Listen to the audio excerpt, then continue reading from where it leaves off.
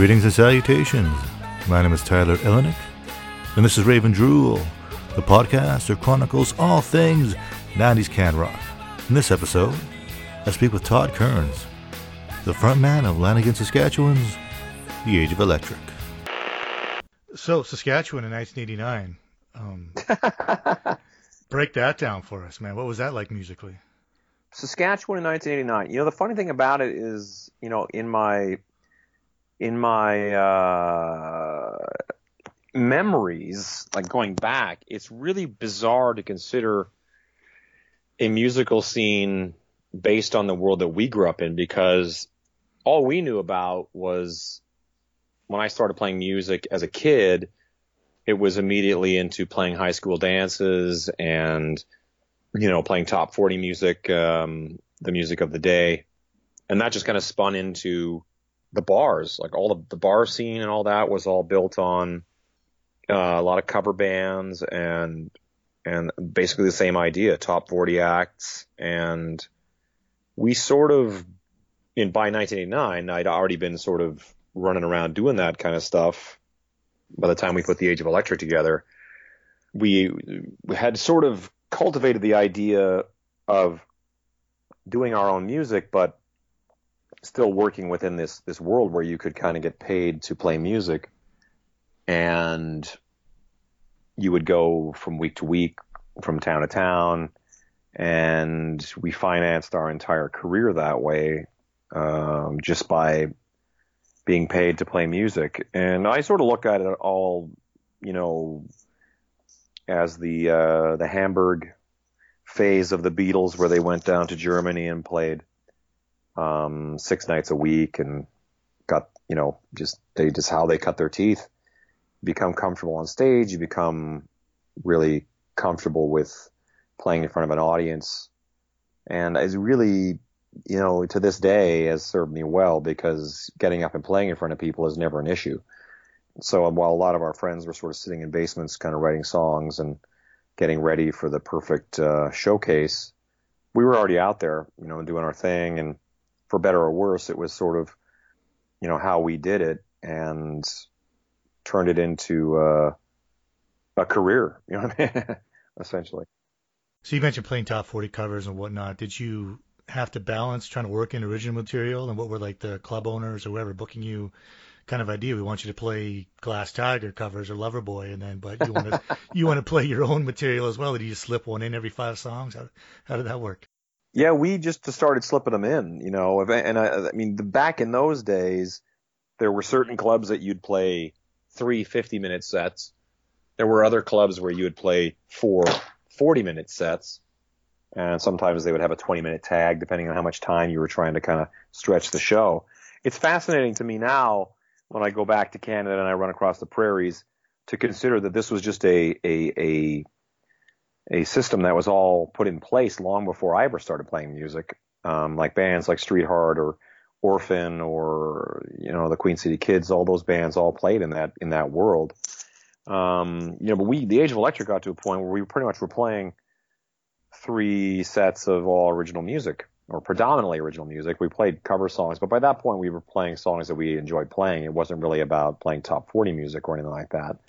In the early days, in the earlier bands I was in, there wasn't really a whole lot of focus on original music, even though I was always sort of gung-ho to, go that route. It just sort of more went the way of, girls like to dance to this song, or whatever reasoning there was for said song to be played.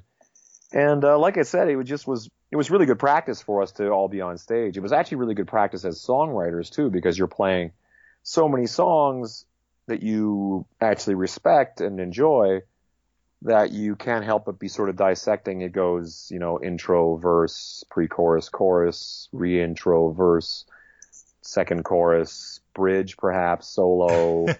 You would just kind of would have this sort of weird, these patterns would sort of start to form.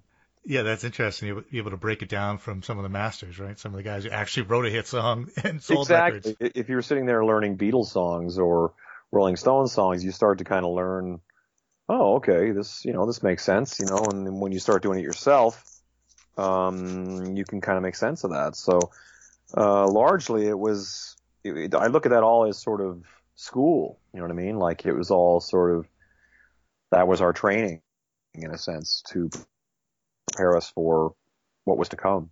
Speaking of, how did you transition to making your first EP? I mean, you guys released a few independent stuff before you actually signed, released the big stuff that people know about on God's Yeah. Teeth Ethel. Speaking of, actually stop right there. God's Teeth Ethel. I've always wanted to know, how did the name come to be? My grandmother's name is Ethel, and that was God's Teeth, I guess, was my grandfather's, I guess he was, God damn it, I guess, but it was kind of like, God's Teeth Ethel. He'd say something like, God's Teeth Ethel, these kids are being too loud or whatever, We always thought that was really funny. And I remember Kurt Dahl. I mean, Kurt and I met. That you have to kind of rewind all of this in a funny way, because I played in a band called the Infants from my small hometown of Lanigan, Saskatchewan. 1,500 people. It's on the number one up there. And we had a 3-piece band. I was the bass player singer, and we sort of toured around, and we were just basically friends from our hometown. And at the very end of the band, Kurt Dahl ended up being a roadie for us, in a sense. Not a roadie. That's the wrong word for it. He ended up being a friend who helps you. Basically, yeah. He ended up being we had a sound guy who left us, and a lighting guy who left. Everybody was growing up and going to school, basically, is what was happening. We were all kids, and guys were kind of like out on the road with us, making racket together. And then eventually we got ourselves to a point where we were like, hey, you know what? Maybe we could do this for a living. And then other guys would be kind of like, or not even a living. I honestly, I don't remember even having like an actual thought about like anything. I was just having the time of my life. I'm playing music. I'm 17, 18 years old, rolling around in a van and just having a blast. And then other guys who were all older than me were kind of like, they'd had enough and they were moving on, and they had girlfriends and, prepared to have lives for themselves. And that's when Kurt Dahl came in. It was sort of like, look, we need someone to do sound. And Kurt came in, and he was just a guy that I'd met at the clubs. He'd come see us play. And he was, when we were really fast friends. I was considerably younger than all the other guys in the band. So Kurt and I were basically 2 months apart. It's his birthday today, coincidentally, which is really funny. And we sort of just became fast friends, and he was a drummer, and he had a brother who played guitar, and my little brother had started playing bass, and I was also a guitar player. So it took us still a few years before we ever kind of like pulled the trigger on that, because the younger brothers were both in high school still. And when that came up, it was sort of like, when it finally happened, it was kind of like, hey, we should do this. That'd be fun, And Kurt and I both went off in different directions. He went more Winnipeg way, and I went more Alberta way, and played in bands and had all these experiences, and then came back together. As far as the EP goes and all that, it's actually another funny story, because my father was shopping. He went down to buy guitar strings, because he's played guitar as well, at a music shop in Saskatoon. And there was just a contest, like a weird contest to win recording time at Studio Pike Lake, where Northern Pikes would record, and Vancouver, or not Vancouver, but Saskatchewan bands. Real nice facility, actually, just up at this like lake community. And he won it, which was bizarre. So he doesn't have anything to record, so he goes, I won this thing. You guys want to come and record? And we're like, hell yeah. And we just came back, and we spent, I don't know how long, but we did an EP of 5 songs. And that was the Electric EP. We were still called Electric at that time. And and I remember it was funny, because at the time, I remember having a conversation with this other band's manager. I said, yeah, we're going to go back and record our songs. And he's like, why? I was like, well, I think we're going to make some cassette tapes and, I don't know, sell them. And he was like, why would you do that? It was a very interesting conversation, because the guy was very sort of like, you're competing with Billy Joel. And I don't know why Billy Joel was the one he grabbed for, but, like major artists. And I was kind of like, I don't know. This is what you do. You write music and you try to get people to dig it, And so we did that. We just recorded these 5 songs, and we just sort of did the same thing. We just sort of went back to our playing shows and touring constantly, and we just happened to have T-shirts and cassette tapes to sell now. And then from there, we went to eventually decided to do it again. I mean, we ended up doing a full length cassette, basically, called The Latest Plague. And by that point, we had changed our name to The Age of Electric. So we had a video for a song called Aphrodisiac Smile that we shot, which was a strange thing. There was a television, like a music television show out of Victoria, BC, that shot a video for a band called Young Gun, who are friends of ours from Vancouver. And we thought, well, let's get in on that because we want to have a music video. Wouldn't that be cool? Back when Much Music and MTV was still playing music videos. So we made our way to Vancouver. The weird thing with the Age of Electric is we had the audacity, before even going to Vancouver or even Toronto, we had already been to Hollywood. We'd already gone to Hollywood and like handed out flyers. Come to our show. You know, we happened to have friends. Through friends, we ended up doing a show with a band called Anna Black, I think they were called. Oh, I should know that. Anna Black. And they were from Canada. They were originally from Toronto, but they were living in LA doing the Sunset Strip thing around 89, 90. I can't remember exactly when it was, but maybe 91. It's hard to really remember. Right. And then we did the Whiskey A Go-Go with the Zeros.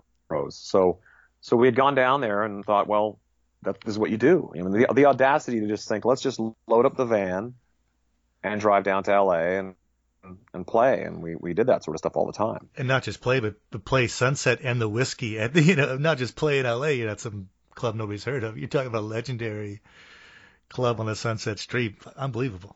And the fact that I played it numerous times since then and recently is always bizarre to me. Like whenever I'm there, I'm like, I can't believe we did this. So yeah, no kidding. But then when the thing came up with Vancouver and all that, we sort of like, well, let's go to Vancouver and let's, shoot this video. And it was our first trip. And it was the whole time, everything is just sort of this ridiculous 4 guys from Saskatchewan, just with the audacity, just to kind of go like, well, why not? A lot of people had like a lot of, reasons to not do things. And we were always kind of like, we were making money playing music, but we were also taking all of that money and putting it back into the band. We were making to record stuff or whatever. And just trying to like, and to finance a trip to Los Angeles, obviously. And then we went to, Vancouver, shot this video, we released the video to Much Music. And during the course of all that, we changed our name to The Age of Electric. We just added The Age of Electric to the previous name Electric. And that was mostly based on the fact that we'd come across quite a few bands called Electric. We thought like, well, we should be the Electric something, Electric Guys, Electric. And then just sort of tagged some words onto the front of it. And, and then that sort of like, that kind of creates a bit of a division into where it went, because we'd started as this club band and built a really great following for ourselves, especially in the prairies from Alberta to Winnipeg. We had built this huge following, and then it was building into Vancouver and into Ontario.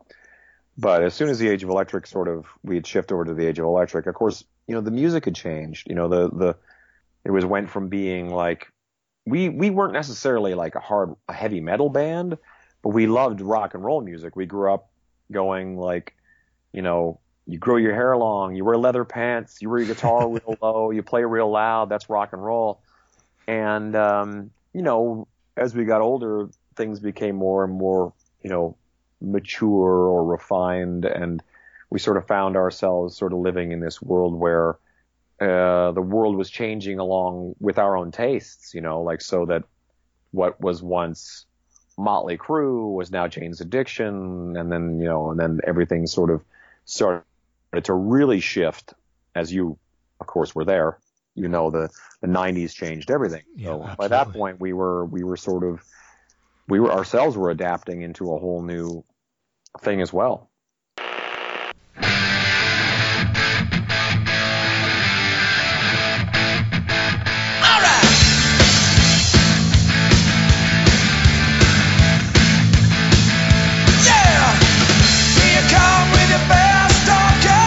Slow walking, hard rocking.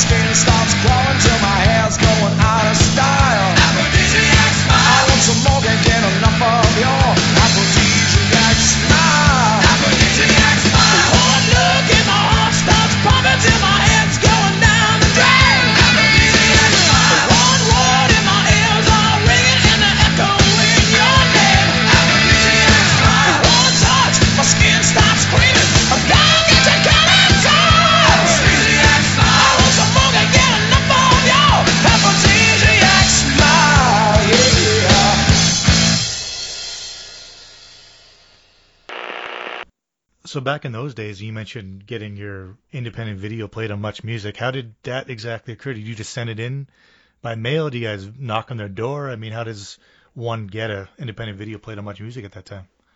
I think at that time it was a little bit of that. Like we had a distribution company selling our cassettes at that point. Cargo Records was like kind of a punk Montreal, rock. I think. Yeah, from Montreal. And all those things kind of they add a little bit of weight behind things. So whoever probably handed it off or got it seen. Luckily, Canada is such that it's such a great support system for Canadian music. You know what I mean? Like that we have.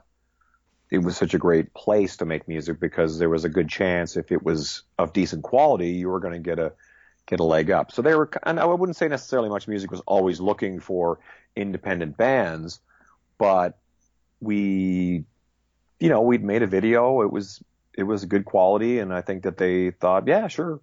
It got thrown on the Power Hour first. I don't know if you remember Power, the heavy metal. Pepsi Power Hour, absolutely. Yeah, the heavy metal show. So we went down to Toronto for our first time and did an interview in the basement with Teresa Roncon.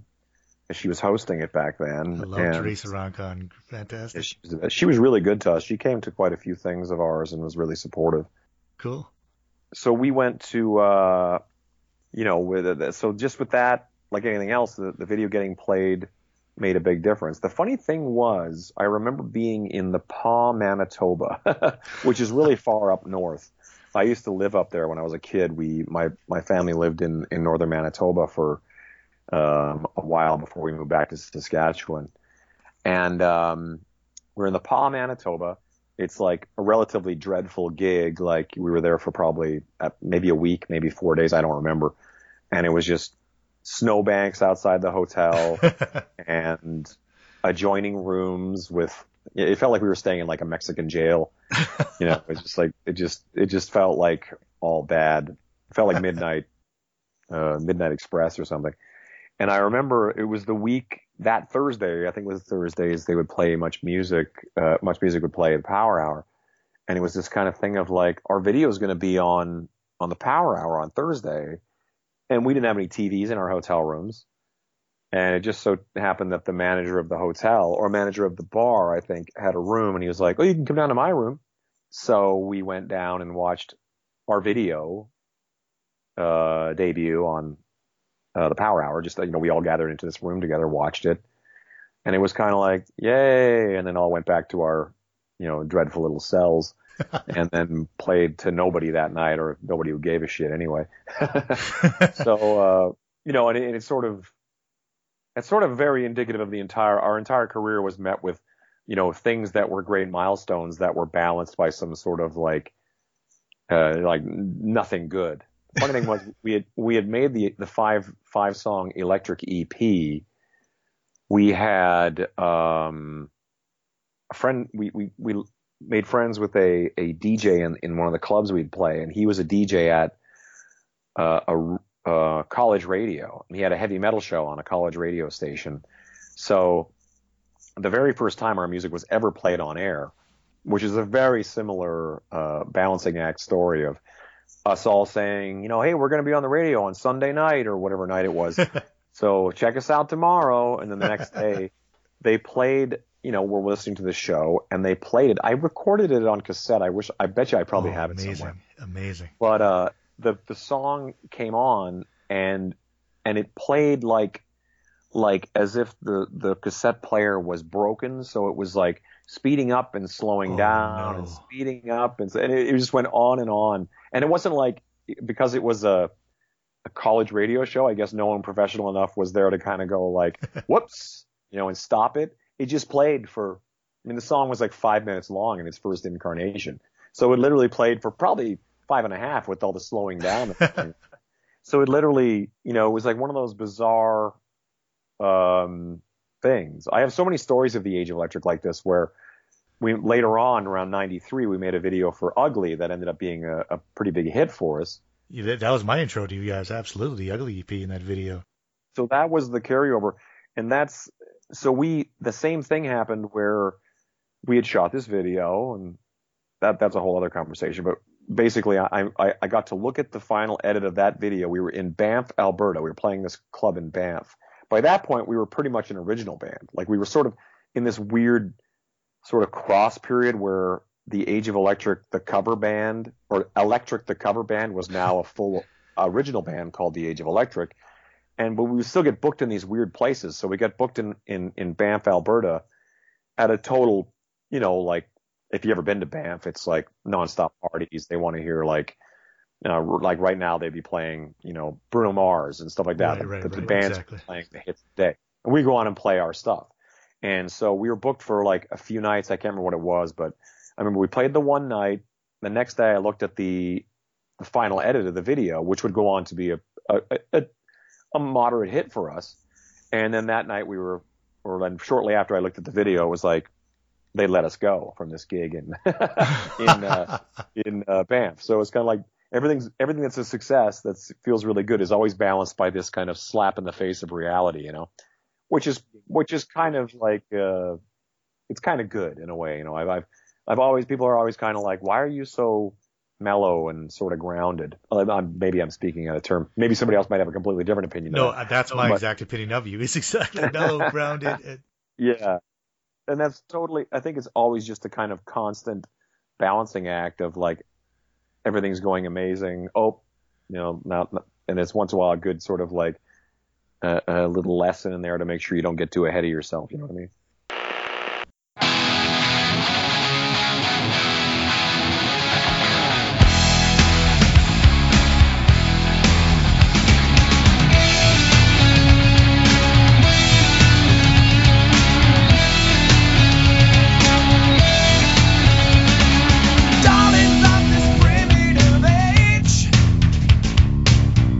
Count your blessings, you know you're gonna need 'em.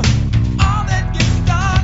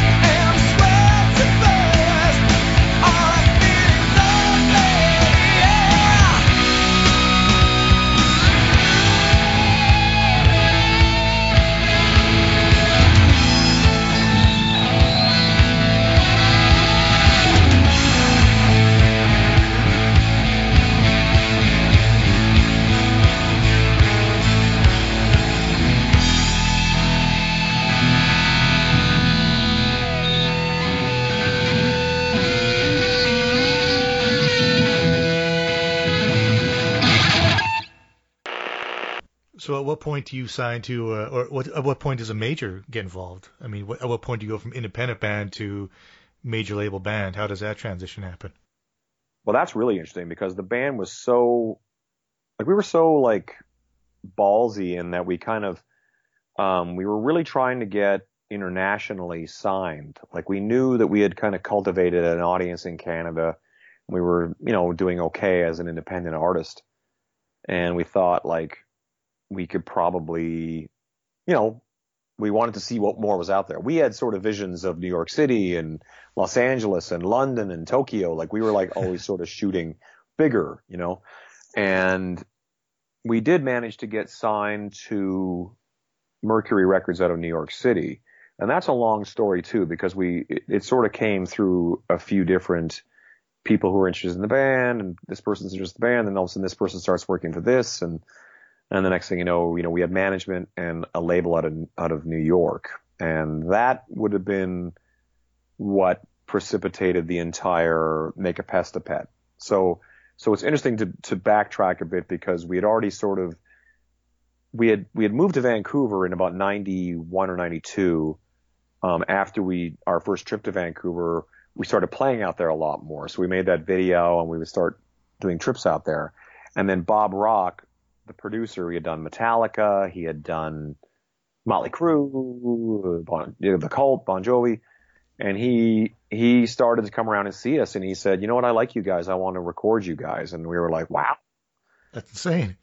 Yeah. So for us, that was a huge deal. I was currently at that time had an apartment in Calgary that, my stuff was in. I was never there, but John, my brother, was in Calgary as well. And I think the other brothers, I don't think they were really kind of living anywhere. We just sort of lived on the road like gypsies, really. And then we just picked up and moved to Vancouver. We just sort of said, well, and that was really when we drew that line in the sand between, being a touring 5 nights a week in a club, because we'd sort of written our own ticket as far as that scene was starting to die, and which I kind of I don't think we really were fully aware of that at the time. I think it was just sort of like the scene of like 5 nights a week in rooms and touring around Canada the way we had come up. That wasn't a thing anymore. By the time we moved to Vancouver, that slowly went away. And I think we weren't aware of it because we just weren't participating in that scene anymore. We moved to Vancouver and decided, okay, we're going to really focus on being a recording act and an original act and go from there. And we recorded a bunch of material with Bob Rock. We were in the studio at Little Mountain Sound, which, they had recorded Aerosmith and Motley Crue and all these, major acts at the time. And Bob was, overseeing us recording in this little corner studio while Bruce Fairbairn's doing Get a Grip by Aerosmith. No way. And then shortly, and around the same time, Bob was doing Keep the Faith by Bon Jovi, followed by the Motley Crue record with John Corabi. So there was a lot going on, and we were like, sort of like, just, again, we were just these kids from Saskatchewan with a big piece of straw hanging out of your mouth and you're recording like in a big leagues way. And we had management out of New York again that we'd met through the Bon Jovi crew. That's another story, but that didn't work out. But then somebody we knew attached us to another management company out of New York, and we kept trying to get signed, but nobody was biting. So in typical Age of Electric fashion, we just sort of went, well, fine, we'll put it out. We made the Electric EP, which was 5 songs, maybe 6. It's been a while since I've actually wrapped my head around that, but I'm pretty sure it was 5. And those are the Bob Rock sessions. And those were pretty much the Bob Rock sessions. Ugly, Spray Bomb, a bunch of those songs, Untitled. We did that in 93, and then 2 years later we put out a full record that we recorded again ourselves at a friend's studio in Calgary. Huh. Again, we still weren't signed, but we did a full album. It was just called The Age of Electric. I call it the Untitled album because it doesn't have an album, or it doesn't have a title. But that we included Ugly, and we included Untitled on that. Just because we spent that, like, we put out the Ugly EP, we went out, we worked it hard, and we got some traction with the Ugly single and this and that. and we decided to put out this full-length album. What we initially had gone in to record demos in Calgary. That's what it was. Let's record these new songs we have. And we recorded them, and we liked them so much, we thought if we just attach Ugly and Untitled from the previous EP on here, because Untitled I think we were releasing as a single as well. We did a video in Winnipeg. And we just put that out independently. I think Universal was carrying it somehow, distributing it somehow. And that, the momentum off that, we had a single called Enya, and loved Enya. Enya is one of my jams, man. Oh, thank you. It's so much fun to talk about this in, like, when I'm thinking of it in like chronological order. It's so bizarre. Yeah, I can imagine. We drummed up enough interest around that time that, you know, I think we were talking to a lot of different labels, and we were speaking to a lot of Canadian labels. I remember talking to a lot of all these guys that had become really familiar to us, guys we knew, A&R guys and whatnot, would take us out and show us a good time. But we were always set on trying to find some sort of U.S. situation. And when Mercury out of the U.S. came forward, we decided, we asked in really sort of naive, but, you know, in a very fortuitous way, we said, we want to keep Canada independent. We want that to be ours. You guys can have the rest of the world. You know what I mean? Like, in terms of, like, you know, we'd distribute through Universal in Canada, and the rest of the world is yours. And I remember them distinctly saying something like, yeah, knock yourself out. It's like Canada is like smaller than the population of California or something. I can't remember what their reasoning was. And I was like, okay. So we signed with Mercury. We ended up making the Make a Pestapet at Mushroom Studios in Vancouver, and enough time lagged that, you know, between the making of it to the actual finishing of it, they had changed presidents, which happens all the time in the music industry. And when a new president comes into the company, and it's sort of like, it can often be a mass exodus of just get rid of all of this. We're starting from scratch. And we were sort of just put in this holding position. And I think rather than being dropped, it was more a case of us just saying, look, we just want to put our record out in Canada because we have this independent clause in our thing to do so. And they let us put out our record in Canada, and that was Remote Control, the Remote Control video and single and all that. So basically we handed Universal Canada a record that was completely paid for by another company. Interesting. Yeah. And they only just put in the promo and video money and whatnot, maybe some tour support. I can't remember exactly. And that became the Make a Pestapet run, which was, you know, a gold record and the peak of our success before we finally just, you know, 10 years of it, I think we just sort of like had enough. As funny as it is, because in retrospect, we all kind of look at each other like, I don't know what the hell we were thinking. Yeah, it was the biggest record we had, and we all kind of looked at each other like, yeah, I'm good, you know, and then just sort of like, I think when you're young, you have a lot more of this sort of like, well, I'll just do it again. You know, I'll just start another band and we'll do it again. You don't really kind of take into account that, geez, it took us a long time to get to where we are. I don't know that, you know, you can just sort of pick up and go, I'll just do it again. You know, and it's hard to regret any of that. I mean, you know, the whole story is a whole chapter of things that happened before the Age of Electric sort of reconvened in around, you know, we finally sort of put out material around 2016 or 17, I can't remember what it was, and then did a run across the country. So, and, you know, we still, I'm in contact today. It's Kurt's birthday. So it's like, you know, we're kind of in constant contact. It's a very bizarre thing.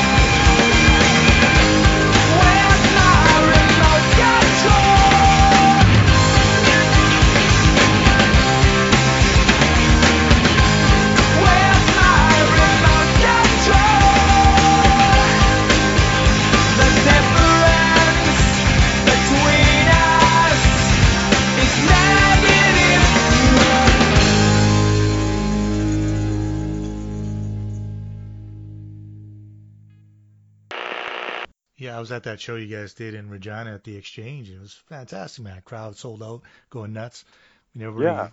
I mean, you just like you said, you put out 5 songs in like the last 20 years. People were Yeah. still going off. Well, it was funny too because it wasn't long after. I think that, had we, it's really weird to think about because had we just sort of said like, hey guys, Age of Electric's the mothership. Let's all go off and do other things for a minute because obviously Limblifter was doing really great and Ryan was really scratching some itches that he just couldn't scratch in Age of Electric. And Kurt was involved in that loosely, but he kind of, and in a lot of ways, I think maybe had he not even gone in and been in the New Pornographers, which was so successful and went on for so long, maybe we would have sort of kind of at some point looked at each other and gone, hey, you want to go play? It was never really lost on me. I always knew that we would at some point get together. I mean, other than the fact that I went to the U.S. and, with Slash going around the world 100 times and everything else, it's sort of like I still felt like, it was a good chance that the Age of Electric would find a reason or find a window in time to go, hey, let's get together. Because the weird thing was Ryan and I started writing together at some point before I moved to the States and started some of the ideas that went on to be some of the Pretty EP that we put out around 2017. So that some of these things we were kind of working on for a long time. Like we had little ideas started and Kurt would come in and he would say, this needs to be faster. And he'd play a drum pattern and he'd change something. And then it was very piecemealed together because from Ryan's studio, I would come up to Vancouver and we'd put some ideas down and then I'd run away for another 2 years, and then it just sort of like slowly came together to the point that and I knew it would happen. I remember like, this guy came forward and he was just sort of like, what would it cost to get the Age of Electric back together? And I go, I'm like, I don't know. I go, and he came at me with some casino out of Calgary with some crazy numbers. And I was like, that sounds about right. I remember reaching out to the guys like, what do you think? And everybody sort of said, yeah. I mean, it wasn't really so much about we're going to, make a bunch of money and get rich. It was more a case of like, there's a whole thing now. John lives in Toronto. I live in Las Vegas. The other two are in Vancouver. We got to get together and rehearse. And Ryan was pretty adamant about like, let's release this music. We've been working on music. It's in all different states of unfinishedness. So why don't we try and do something with that? And I was like, well, yeah, absolutely. And it just sort of all kind of came together that way. The initial deal fell through, which was, that this guy had sort of proposed to put the band together. But the fact that we were kind of already in talks, it wasn't that much trouble to make the lateral move to putting together a different show. And then that just sort of ended up being the Marquee Club in 2016, I guess. I'm not really quite sure when that was. And, and then we found ourselves back on stage together and sort of in each other's pockets for off and on for about a year or so.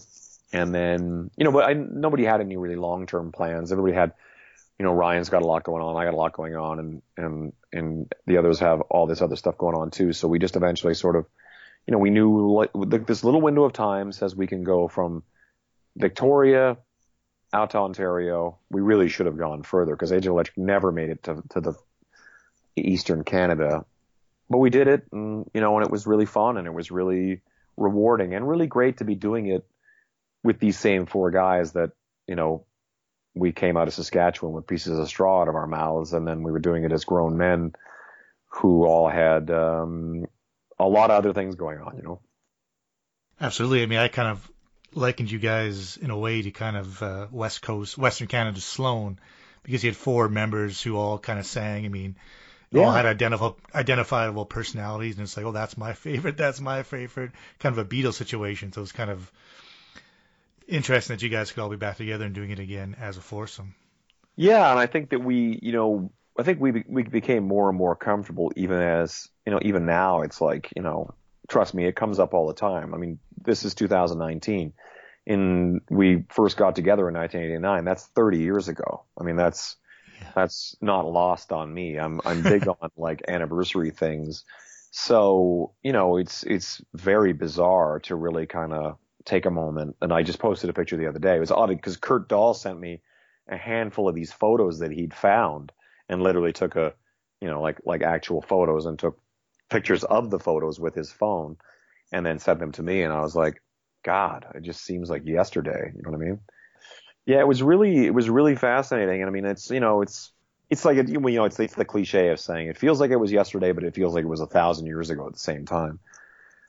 And if we can backtrack a little bit, you had mentioned earlier that like the U.S. and you had big ideas for like, global domination, to put it in grand terms.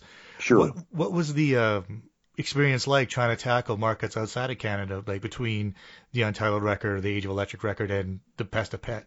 What was that kind of experience like?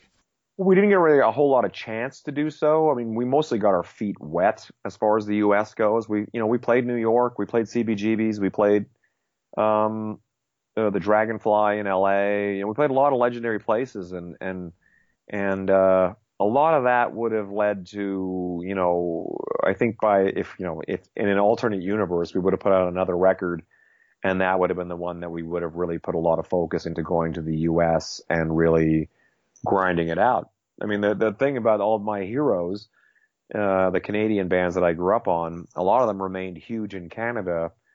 It became difficult to be so successful in Canada and then go down and play, and have to kind of start from scratch in the U.S. And that's true of any market. I mean, you can have a whole career going on in the U.S. and then go to Europe and start from scratch. And it's not easy for everybody. There's no one's going to give it to you. You got to get out there and work. And that's kind of where we we never really had a full opportunity to do so. So I think that it would have been great, and I think that in retrospect, I think that Europe and England and all that would have been really good for us, but we just never had the opportunity to get over there. You're saying that would have been on the third record had it existed, the big push on the third album? I would think so. I would think that we just had that kind of.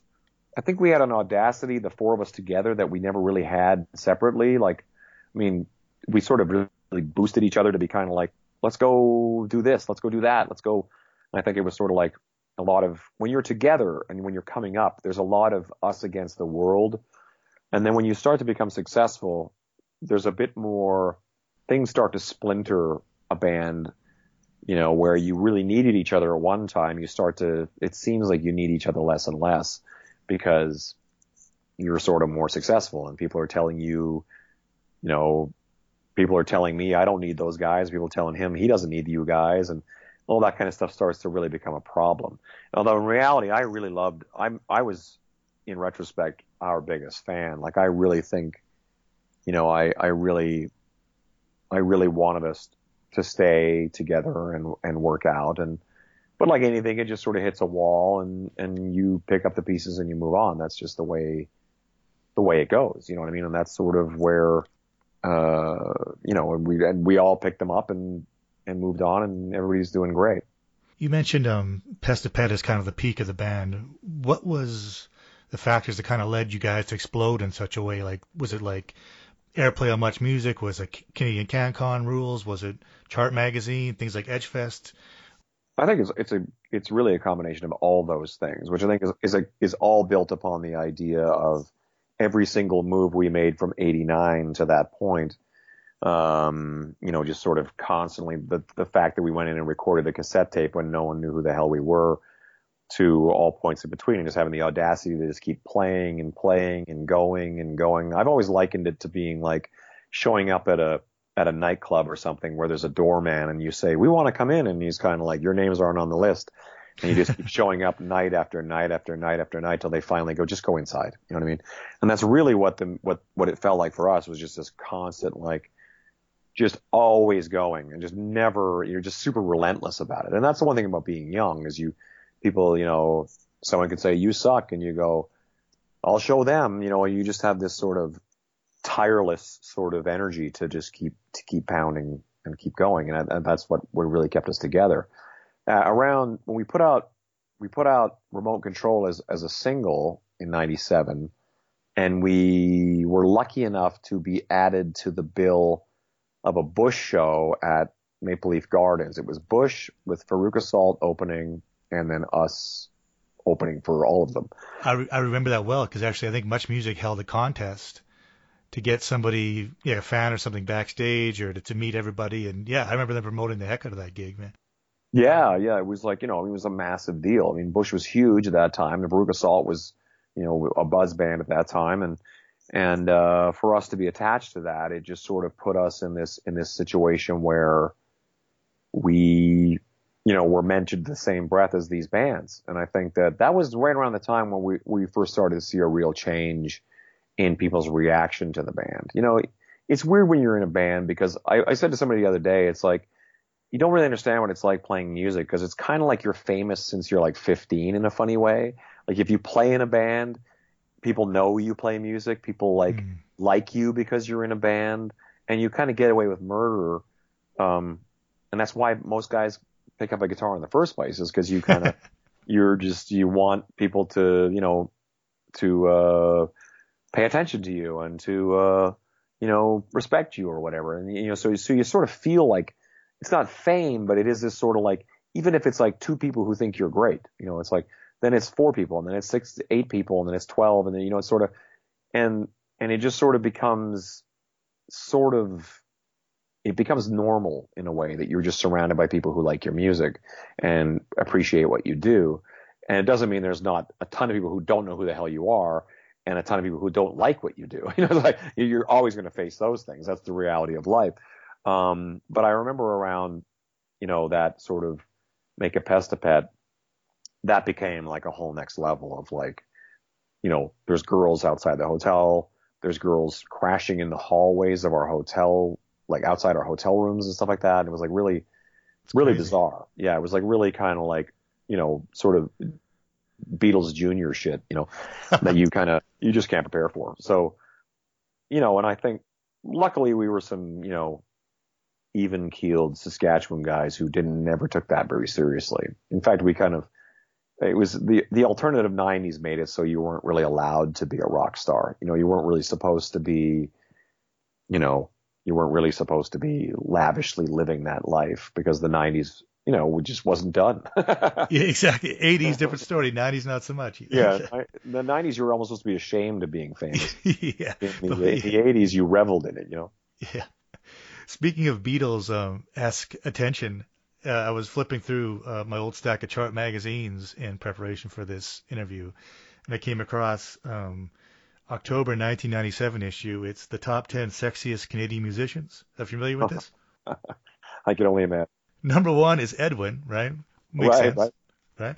Looking all good with his prostatives, man, sharp. Sure. Number 2 is the Kern brothers, tied for number 2. That's right, both of us. That's so bizarre. I totally forgot about that. I mean, that magazine was really good to us. Like they were really, for whatever reason, they had a thing called AOE Watch. Like whenever there was something, it was like an ongoing article every month that would say what we were doing. And I was like, it's not like you take it for granted. It becomes so normal that this is just the way things are. And that's part of the thing when I think about the band splitting up. It was sort of like, it's an interesting thing to me. It's kind of like there's that period where the Age of Electric moved to Vancouver and this sort of prairie bar scene died. We didn't even really notice it, It was just sort of like it just went away. And then it was kind of like when the Age of Electric split up, it's sort of like the whole chart magazine and all those kind of things. I don't remember it being around much longer after that. I don't know. It's sort of like. You're right. I mean, that's it all kind of seemed. That's kind of like one of the motivations I got into this whole 90s can rock thing was like it all just kind of seemed to stop at around the same time, just like no more Edge Fests, Much Music slowed down, Chart magazine just seemed to go away. I mean, well, there was a minute there where we were having around that time, like when the sort of the turn of the century kind of happening, right, yeah. Where I remember having a conversation with somebody and we were saying how just going down a list of whatever bands were on a certain Edge Fest or on a certain run, and it was like. And Moist was gone, and the Matthew Good Band was gone. It was just Matthew Good now. The Tea Party had split up for a while there. It just seemed like every band on the list was no longer a thing. I Mother Earth was gone. Right. Watchmen were gone right after they made a record in 2000, and that was it for them. And it was just a bizarre period where all those bands that were so important just all went away. A lot of them come back in some form or another now, which is pretty exciting. Exactly. But it was just weird. Like, it was just really bizarre how it just all kind of went away. And like I said, it was like, if it was up to me, I'd be, I would have happily stayed in Canada, and continued to have a career up there. But, when things kind of dry up, you follow your instincts to other opportunities. And that's when the U.S. just sort of presented itself to me. I sort of, okay, yeah, I'll go try this for a while and see what happens. And for a while turned into, a long time. Yeah.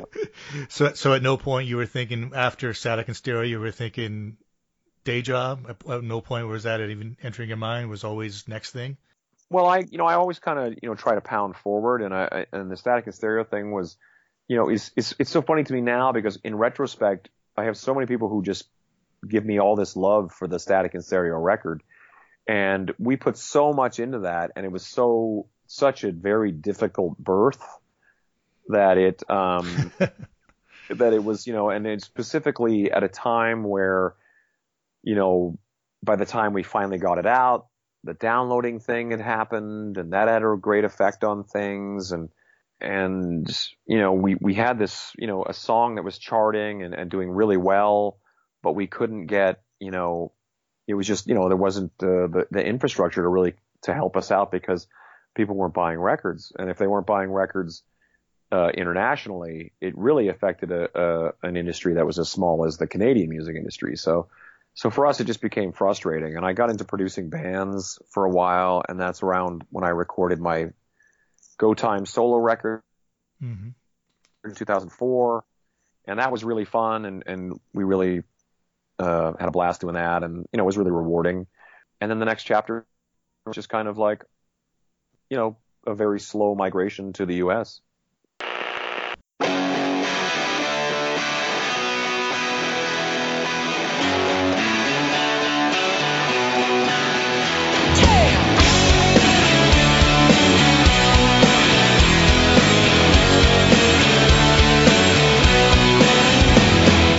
She bottles all of the hurt and stores it high on the shelf, carries the weight of the world and takes it out on herself. 1 minute it beats all, next minute nothing at all. She's her own worst enemy. She can't do anything right, but she can do no wrong. She's such a terrible sight for such a pretty song. She can't do anything right, but she can do no wrong. Ba-ba-da-ba-da-da.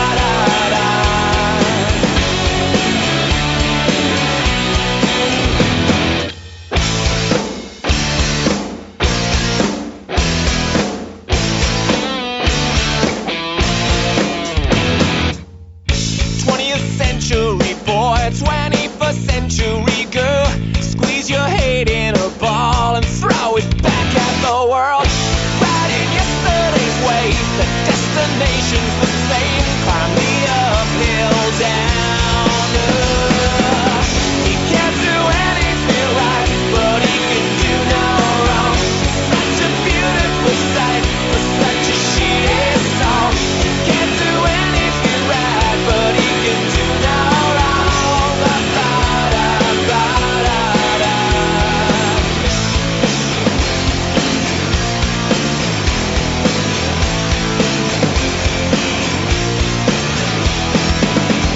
Climb the walls, ride a wave of indifferent shots, fire officers down, Mondo Calrissian, clusterfuck, self-inflicted supermodel citizen, 20-something, 30-nothing, fucking throw it back at the world.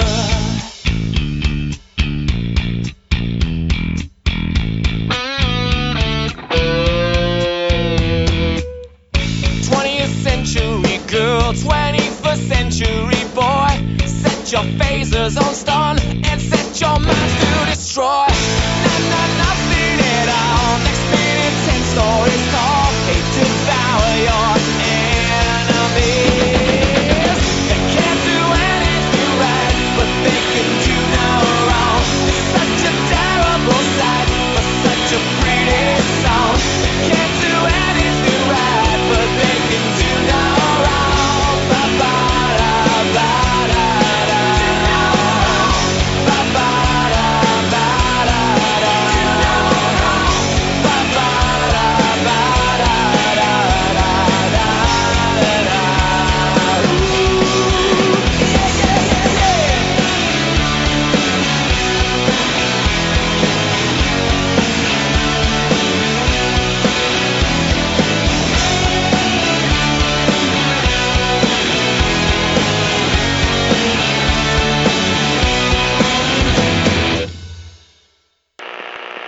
So I got one more question in the Wayback Machine, and then we'll talk about what you got going here in the last 10 or 15 years.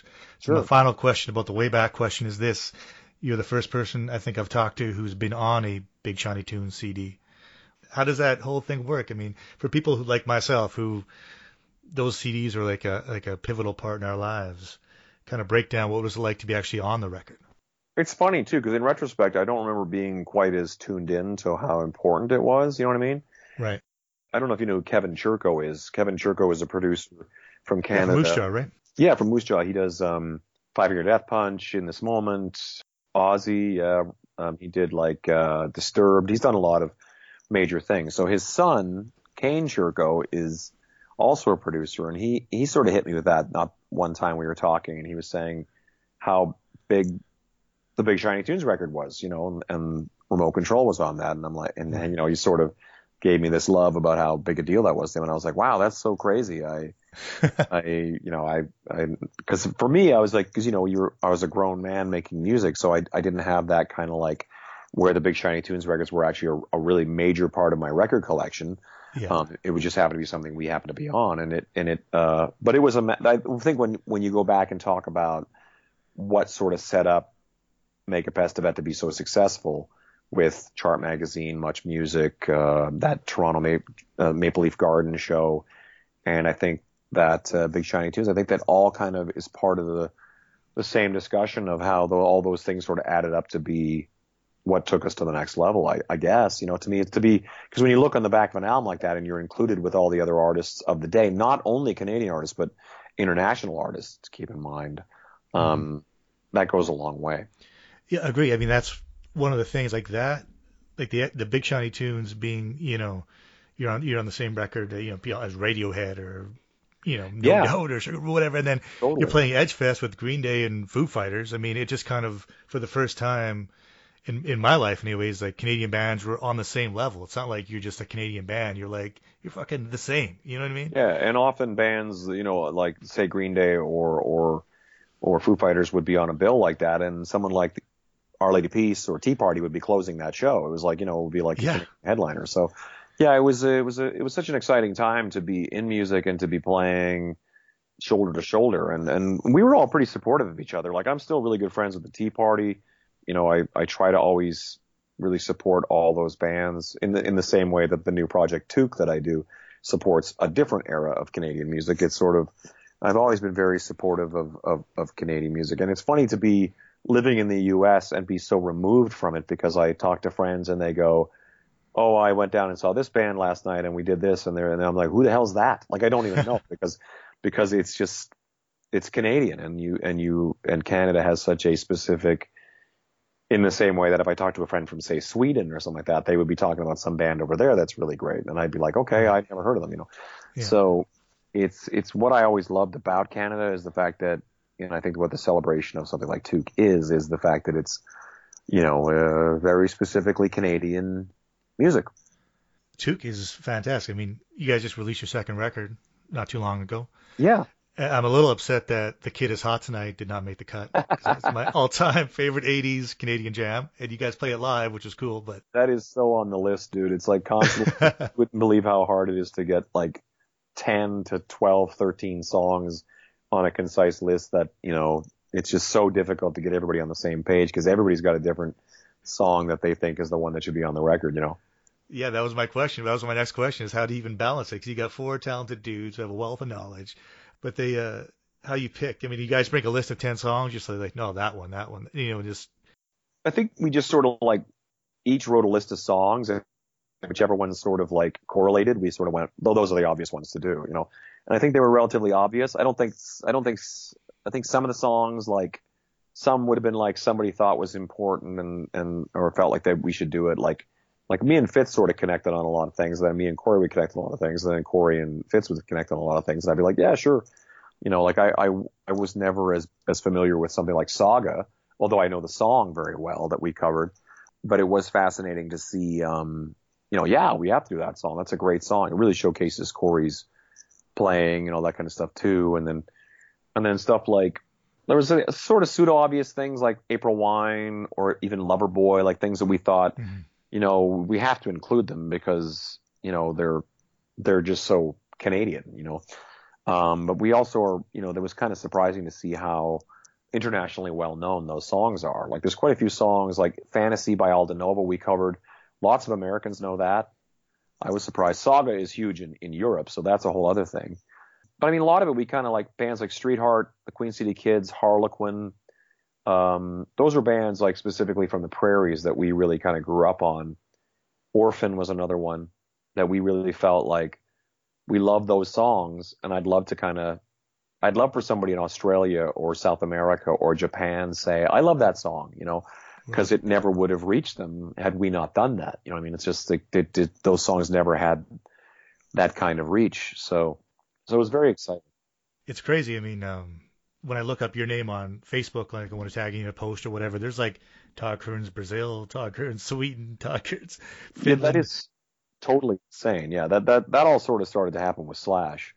You know, our first trip to South America or whatever would be like, you know, Todd Kearns South America page. I'd like, okay, you know, it just sort of, and then every time we'd hit a new place, there'd be a new page, and it's, you know, it's an amazing support group, and I really try to do my best to sort of maintain some sort of connection to these people, because it's always really a lot easier when we're doing the Slash thing and we're kind of out and about. But as soon as we sort of head into a period like now where Guns N' Roses and Alter Bridge are kind of doing their thing, and I'm doing 100 other things, and Brent and Frank are doing other things too, it sort of creates this distance that you know, I constantly try to traverse in some way or another, just by kind of like keeping active on social media and whatnot, just to kind of let them know that I'm still alive and that we still care.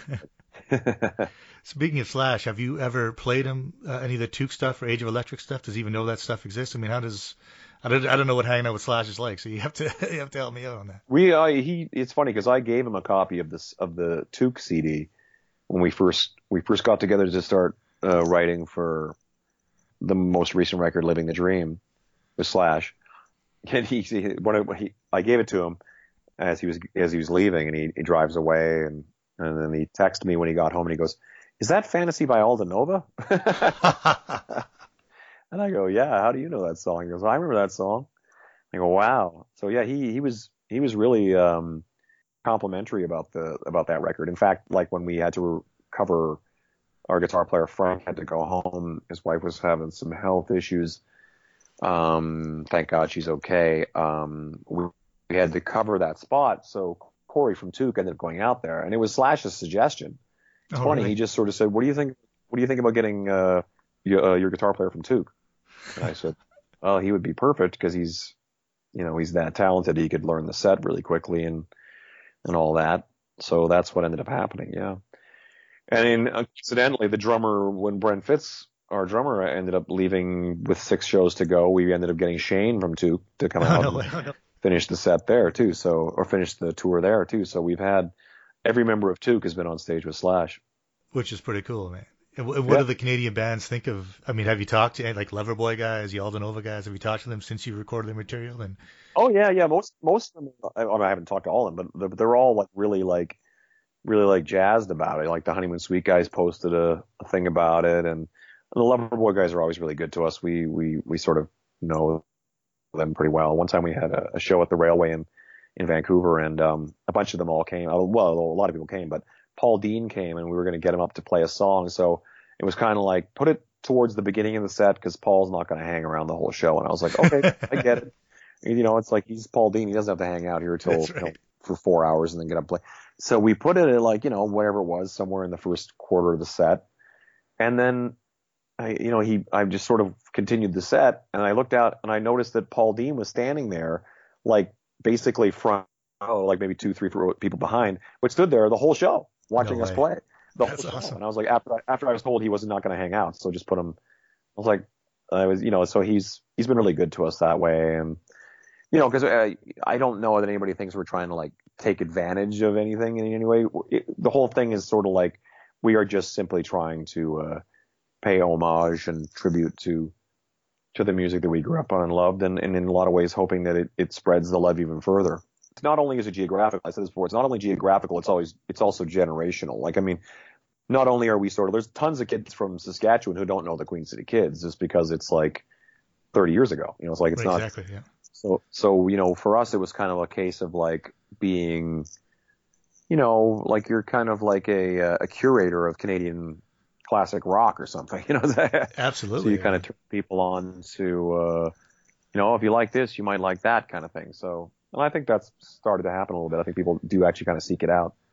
But I can't wait to selfishly until you like slay some Lee Aaron, because you got the pipes to do it, man. You got the I want to hear Rebel Angel by Todd Kearns, because you could tear that up, man.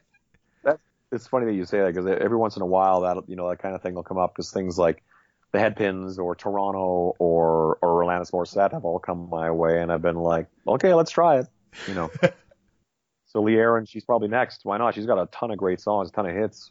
Absolutely, and man, like I said, you got the pipes to pull it off, sir. I mean, oh well, thank you. Do not be intimidated by that, because you're one of the best we got out there, man. Well, we'll see. I will see how I do on Lee Aaron. Like, knock on wood.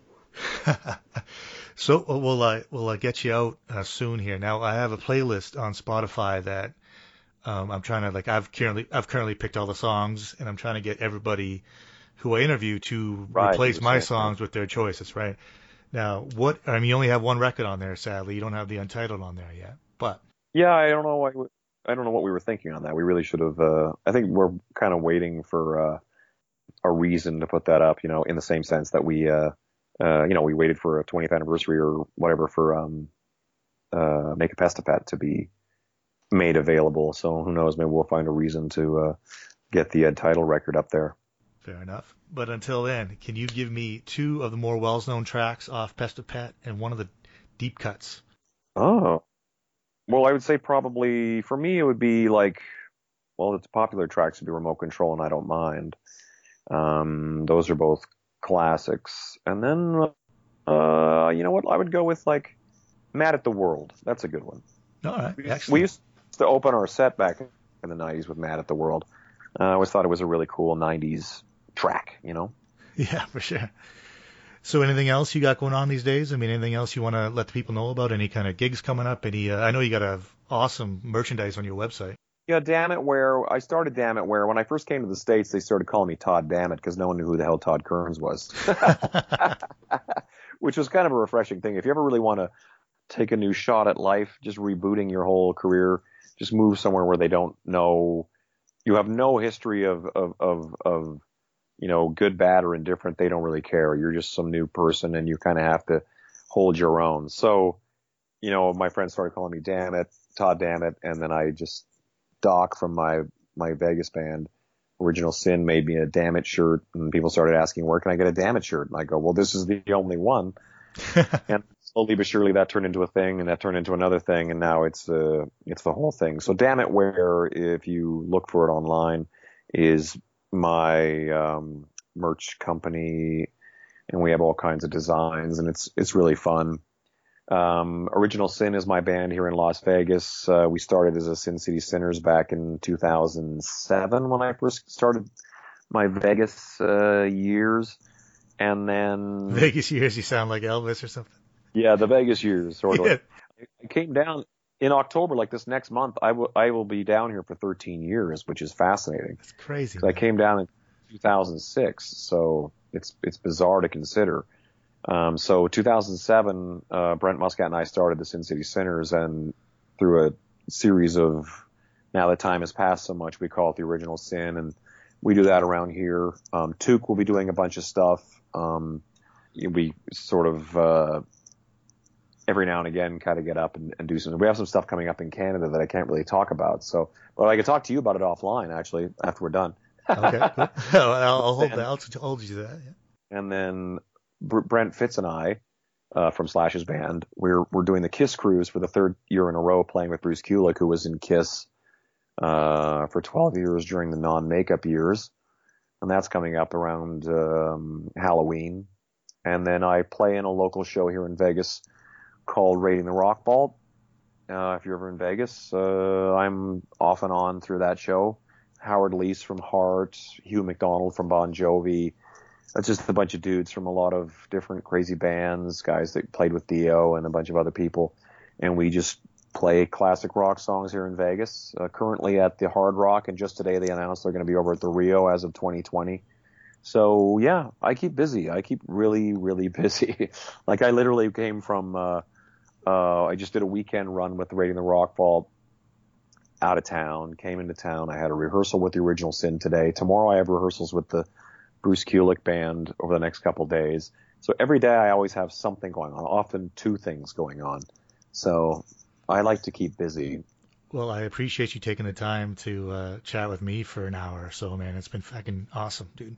My pleasure, my pleasure. Thank you so much for joining us today on Rave and Drool.